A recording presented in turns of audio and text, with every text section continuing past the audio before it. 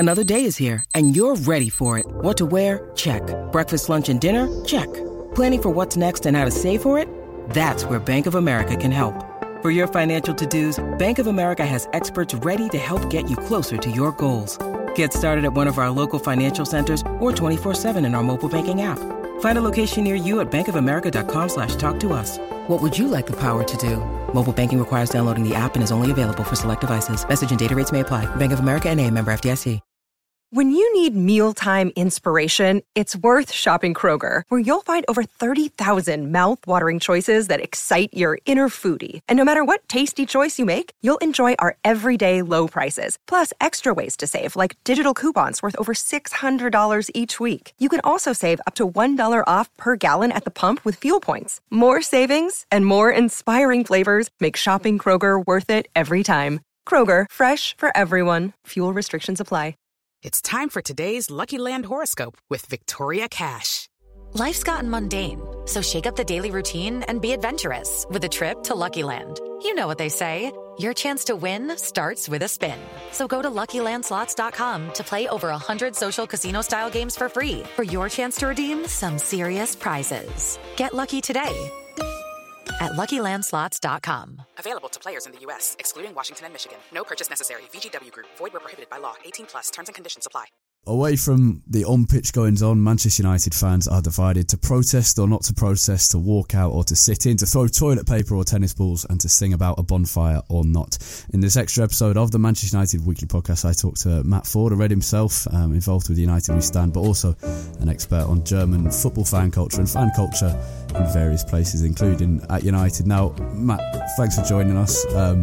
English football fans, as we were just saying, have so often been far too disorganised and far too often, and we've got to look to places like the German Bundesliga, for example, of how to make real change within the game or the club at United. So thanks for joining us.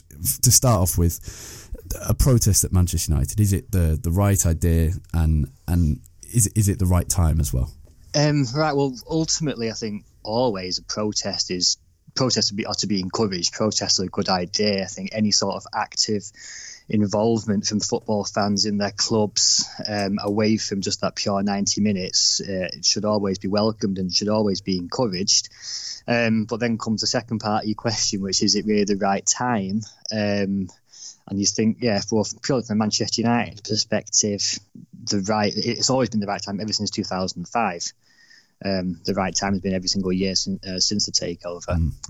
But a key part of any protest or active movement at any football club, or indeed in life in general, I think, has to be some sort of end game. What are you trying to achieve with that protest? What is your alternative? What is your plan B? In 2005, the initial, or even going back even earlier, the initial protest in 1999 against the attempted B Sky B takeover, the plan B was simply to prevent that change of the status quo. Similar ambition in 2005, which obviously had a different outcome.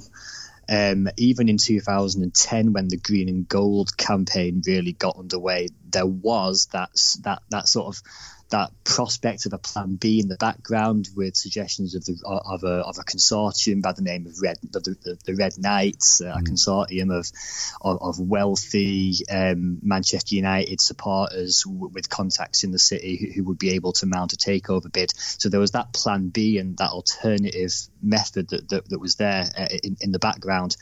If the aim of the protest is to get rid of the Glazers, what's the alternative ownership structure? There's been little or nothing heard from any sort of Red Knights consortium in years. I wouldn't be the one to ask about the likelihood of that even being in existence anymore. Would you be? Then you look at who would be in a position globally to meet the financial demands that the Glazers would be looking for in the event that they did sell. Now, valuations of Manchester United over recent years have ranged from professional commentators, from anything from 2.5 to 3.5 bill. Although I imagine the Glazers themselves would probably, in the case of a sale, would probably value the club even higher. You're probably talking 4 billion, or you're getting into figures which you struggle to even comprehend.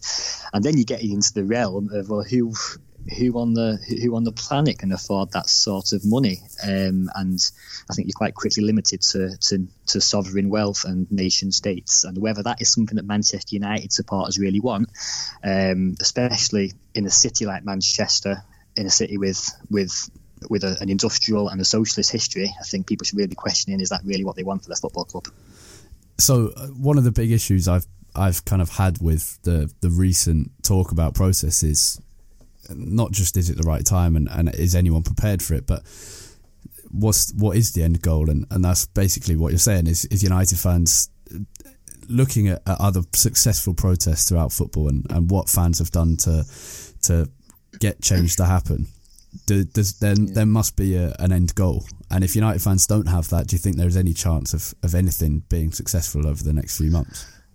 Not really. Not while it's at the moment. Not while it's aimed at Anti-Glazer, because the purpose of the existence of Manchester United under the Glazer family is to make money and provide dividends for that for that family. And as far as that goal is concerned, Manchester United fulfills that purpose absolutely perfectly, and is still doing so, seemingly regardless of success or not. On the pitch. If the aim of the protest is to oust or at least relocate the CEO Ed Woodward within the club, or move him out of the club, I would see that as having slightly more potential for success. However, only in the sense of a relocation to a different role within the club. But even then, it's not something that Manchester United supporters are actually in any position to influence. Ed Woodward has been the Glazers' trusted man ever since he assisted them on the takeover in 2005. Ed Woodward is them. He's their embodiment. He's their personification in Manchester at Old Trafford. So it's very difficult to even split the two. The two are effectively one. There is nobody who can sack Ed Woodward if that's what people want. There's nobody who can fire Ed Woodward. He is the Glazers. He's their man. They trust him. I can only assume that it would take such a magnitude of a drop off on the pitch that would then have the required effect on the finances for the Glazers to really sort of take note of that, because he is their man. And if we look at how German football fans protest against things, and you see it even in English news quite a lot, so whether it's VAR, kickoff times on a Monday, a Sunday or Saturday, whatever it is they're protesting about. And I think I was reading a piece you wrote on DW Sports recently about the influence of Qatar at Bayern Munich as well. So that's perhaps a more similar scenario than VAR or kickoff times for United fans. But who are the people that organise those protests at German football clubs, and is there any equivalent at Manchester United?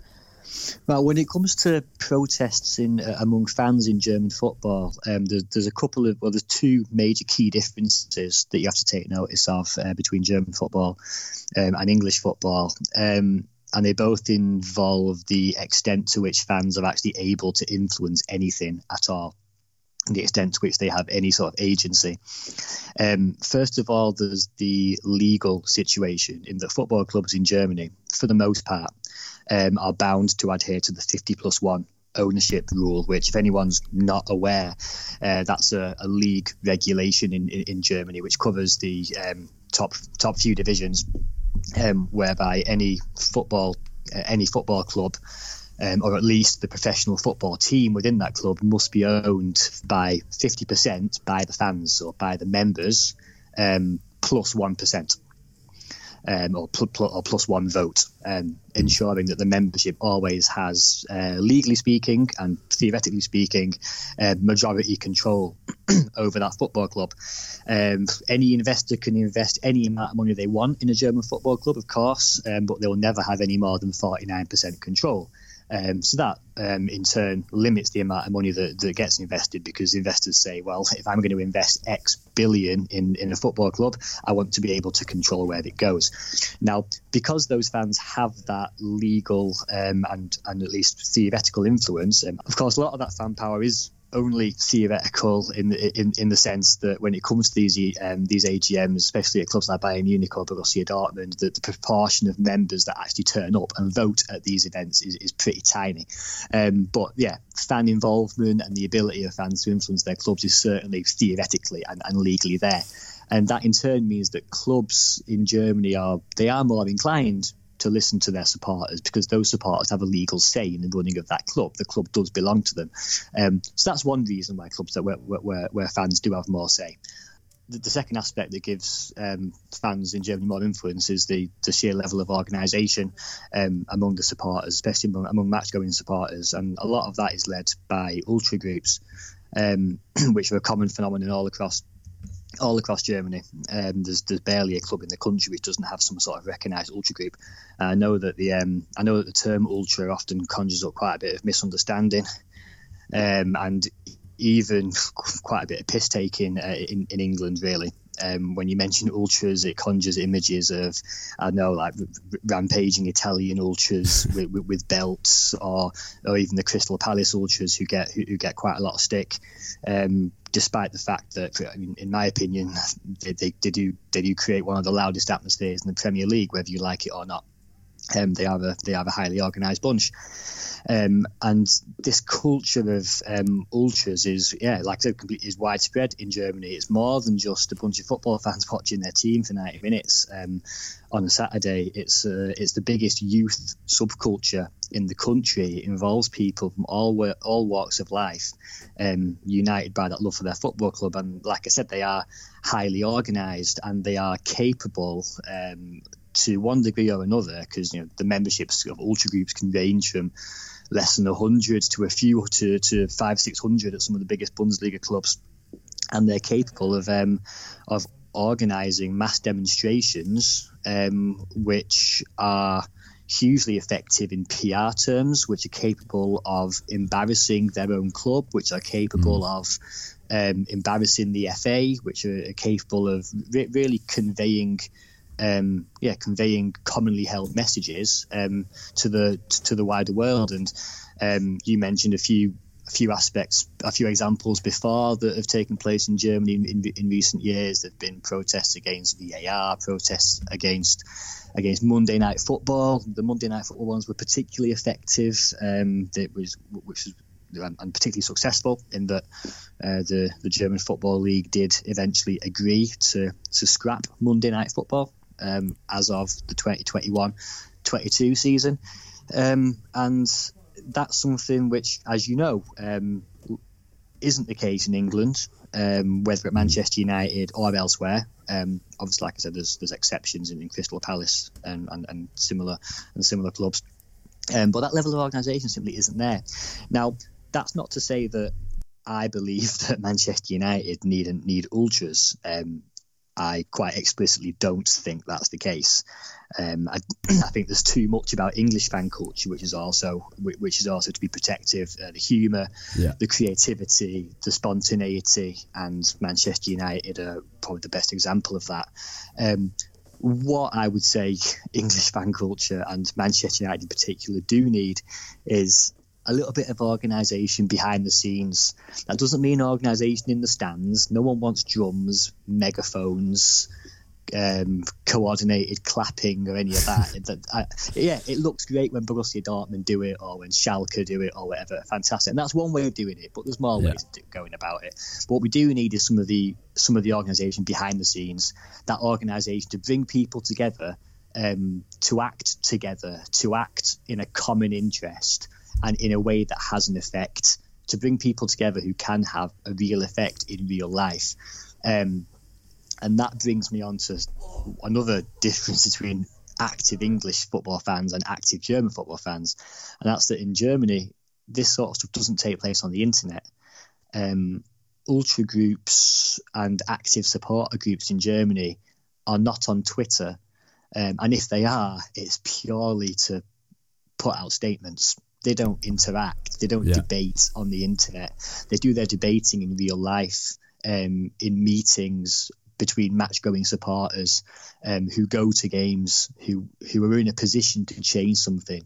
Because ultimately, that's where change occurs. Change doesn't occur via debating on the internet. It doesn't occur via hashtags. It occurs when Eintracht Frankfurt throw tennis balls on the pitch. It occurs when Borussia Dortmund boycott a home game in protest at Monday Night Football. It occurs when fans' own team benefit from a VAR decision, they still rage and chant about VAR and demand its abolition. And that is certainly something that I think Manchester United supporters and English fans in general can learn. Do you think United fans have the ability to lead something in English football where people begin to be more organised, or do you think it's at this time at least it's an unrealistic expectation, because there doesn't seem to be that possibility for someone to step up and sort this out as German fans might do it? I mean, there might not be an example. There's not a current example of a protest movement working. For an example of a real life protest movement in football, in English football, and involving Manchester United, you have to look back to 2005, and the evidence that real life protest and real life organisation, the evidence that works is in existence every second Saturday in Moston at Broadhurst Park, where FC United are still going strong.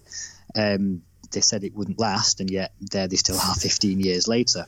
Yeah, that's the evidence that it can work.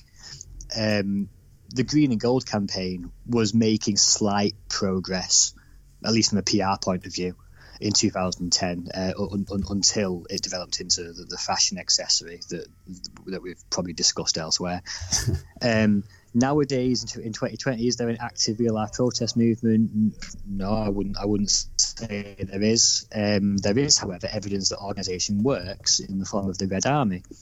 Now, the goal of the Red Army, and I'm not going to claim to speak for them, but I don't think they'll disagree with me saying that the goal of the Red Army is to boost the atmosphere within Old Trafford. And they've done that via organisation, via discussions in real life, via engagement and being active in real life, by making decisions offline rather than online, where anyone can throw their 10 penneth in. And they've had success with it. No one can deny that they've had massive success with that. The atmosphere at Old Trafford when the TRA have been in action over the past 1.5-2 seasons, even at some of the shittest games, has been absolutely fantastic. Yeah. And you ask anyone, lads and girls who have been involved will testify that they look forward to Colchester at home and Astana at home. Talking to a lad before the Partizan game at Old Trafford, which normally wouldn't be a great attraction, but he said no, he's come from Warrington on a Thursday night because he wouldn't have bothered otherwise, and that's what it's all about. So there's evidence in the TRA that organisation works. Now that also doesn't mean that the Red Army, in my opinion, should be expected to lead any sort of protest movement. I think there's all sorts of arguments against that, not least of which, like I said, is that it's not their raison d'etre. It's not their point, is it? It's not the reason they're there. But that's the evidence that organisation works. People might not like to hear it, but the Scousers protesting against £77 tickets a couple of years ago, that came from active organisation among fans in real life who organised something in real life, and it had an effect. In a similar example nationwide would be the 20s Plenty campaign and the campaign to cap away tickets. All right, admittedly, it got capped at £30 in the end, not 20, but it's probably a compromise we can all just about live with. But that involved people getting off their asses, getting off Twitter, ditching the hashtags, and actually doing something in real life and being organised. And I would only encourage supporters to do that. We can hope. There are certainly elements of possibility there when you mention the Red Army, and you've got two very strong fanzines at United as well, and Reddish who's still kicking about on Twitter. There are clearly things. So Reddish was still going, are they? I hadn't noticed recently. Just on Twitter. Yeah. Nice and loud as ever. Yeah, in your face. Nice and subtle, lads. Yeah, always a subtle approach. But there is clearly there are the possibility there for United fans to be the ones who don't want to be the leaders, to be led by certain people. It's whether those people want to do it all over again, because as I saw Barney, who does Red News, saying he did it all in 10 years ago, 15 years ago. So no, I mean it's also up to young people to do it. It needs young lads and lasses to be getting involved, and that is also one of the successes of the TRA group. Yeah, I think the average age demographic in there is a lot younger than elsewhere, and that's not meant to be a slight on older time served supporters, but it's a natural state of affairs. I think that as you get slightly older, my own dad, I don't think he could be asked being involved in TRA, but he's been there, done it, and it takes that. That's what you need to get involved. Another thing you need to do, you don't just need youth and engagement on your side. I think you also need to be a little bit smart about it. I was having a chat with a couple of people regarding some of the chants that have been coming out recently, regarding Ed Woodward and regarding the Glazers and bonfires and all that. Now, obviously, no bonfires are getting built. No one's getting cut up from head to toe. It's a funny football song and nothing more. However, having said that, when you're singing about a group, that's all fine. However, when you start directing that at an individual person, as laughable as you might think it is, it doesn't take much for that one person, in this case Mr. Woodward, to decide that he's taken offence at that. Yeah. And there is a precedent for that in Germany recently, with several Borussia Dortmund supporters who have found themselves up in court and personally sued after the owner of Hoffenheim took offence to their chants against him. Now, once you get to that situation, which admittedly is relatively extreme, but also not totally impossible, arguments such as "We're Man United, we'll sing what we want," and freedom of speech don't tend to work. So you need to be a bit clever about it. If you're going to protest, be organised, do it in real life, have a plan B, and be smart about it. Yeah, I'm in the weird situation where I've written for the next United We Stand, I've written 800 words on why those chants have been covered in the wrong way. Not saying that they should be used if United fans are going to have any success in protesting. So I've written a piece saying why the constant the instant condemnation of them is wrong, but I also think in the same way that if we're going to actually do a protest, distracting from the real point of the message by giving the media and normal people the opportunity to condemn these chants is the wrong way to go about it. Yeah, and there's enough creative people at Manchester United, and within the hardcore support, we don't necessarily need to be resorting to reworded chants that we normally sing about Man City. Surely we can do a bit better than that. Yeah, I mean, there's so many others as well. There's the bonfire and Ed Woodward's going to die, and then once you move on from there, there's Love United, Hate Glazer, Stand Up. There's been at least 6 or 7 in the last few weeks already, so it could be easily got rid of. But I think there's in terms of raising awareness, it's done a fantastic job, and I think that sort of stuff always to be is like to at the start, always to be welcomed, but you have to question, what is the end game here? What do we actually want out of this? Do we want the Glazers gone? And if so, who do we want in? I mean, I'm the first person to say I want to see them gone. I've done since 2005. But what's the alternative there? Do we want Saudi owners? Do we want to be in a situation where we've got rumours circulating like at Newcastle? Is that really what we want? Or is there a smarter way in which we can convey a message to people in a position like Ed Woodward that there has to be some sort of tangible, achievable change within the hierarchy, something that's achievable, and that takes just a little bit more brains behind it. Yeah, and United fans might become the first to sing about or protest about wanting to appoint a director of football, but there is a first time for everything. Thanks very much for your time. For people who are interested in what you've been saying and want to read some of your stuff on the various places you do it, where can we find you on Twitter, sharing it all? On Twitter, I am to be found at Matt_4D. It's a 4 and a D, and my work can be found on dw.com. That's Germany's international broadcaster. Fantastic.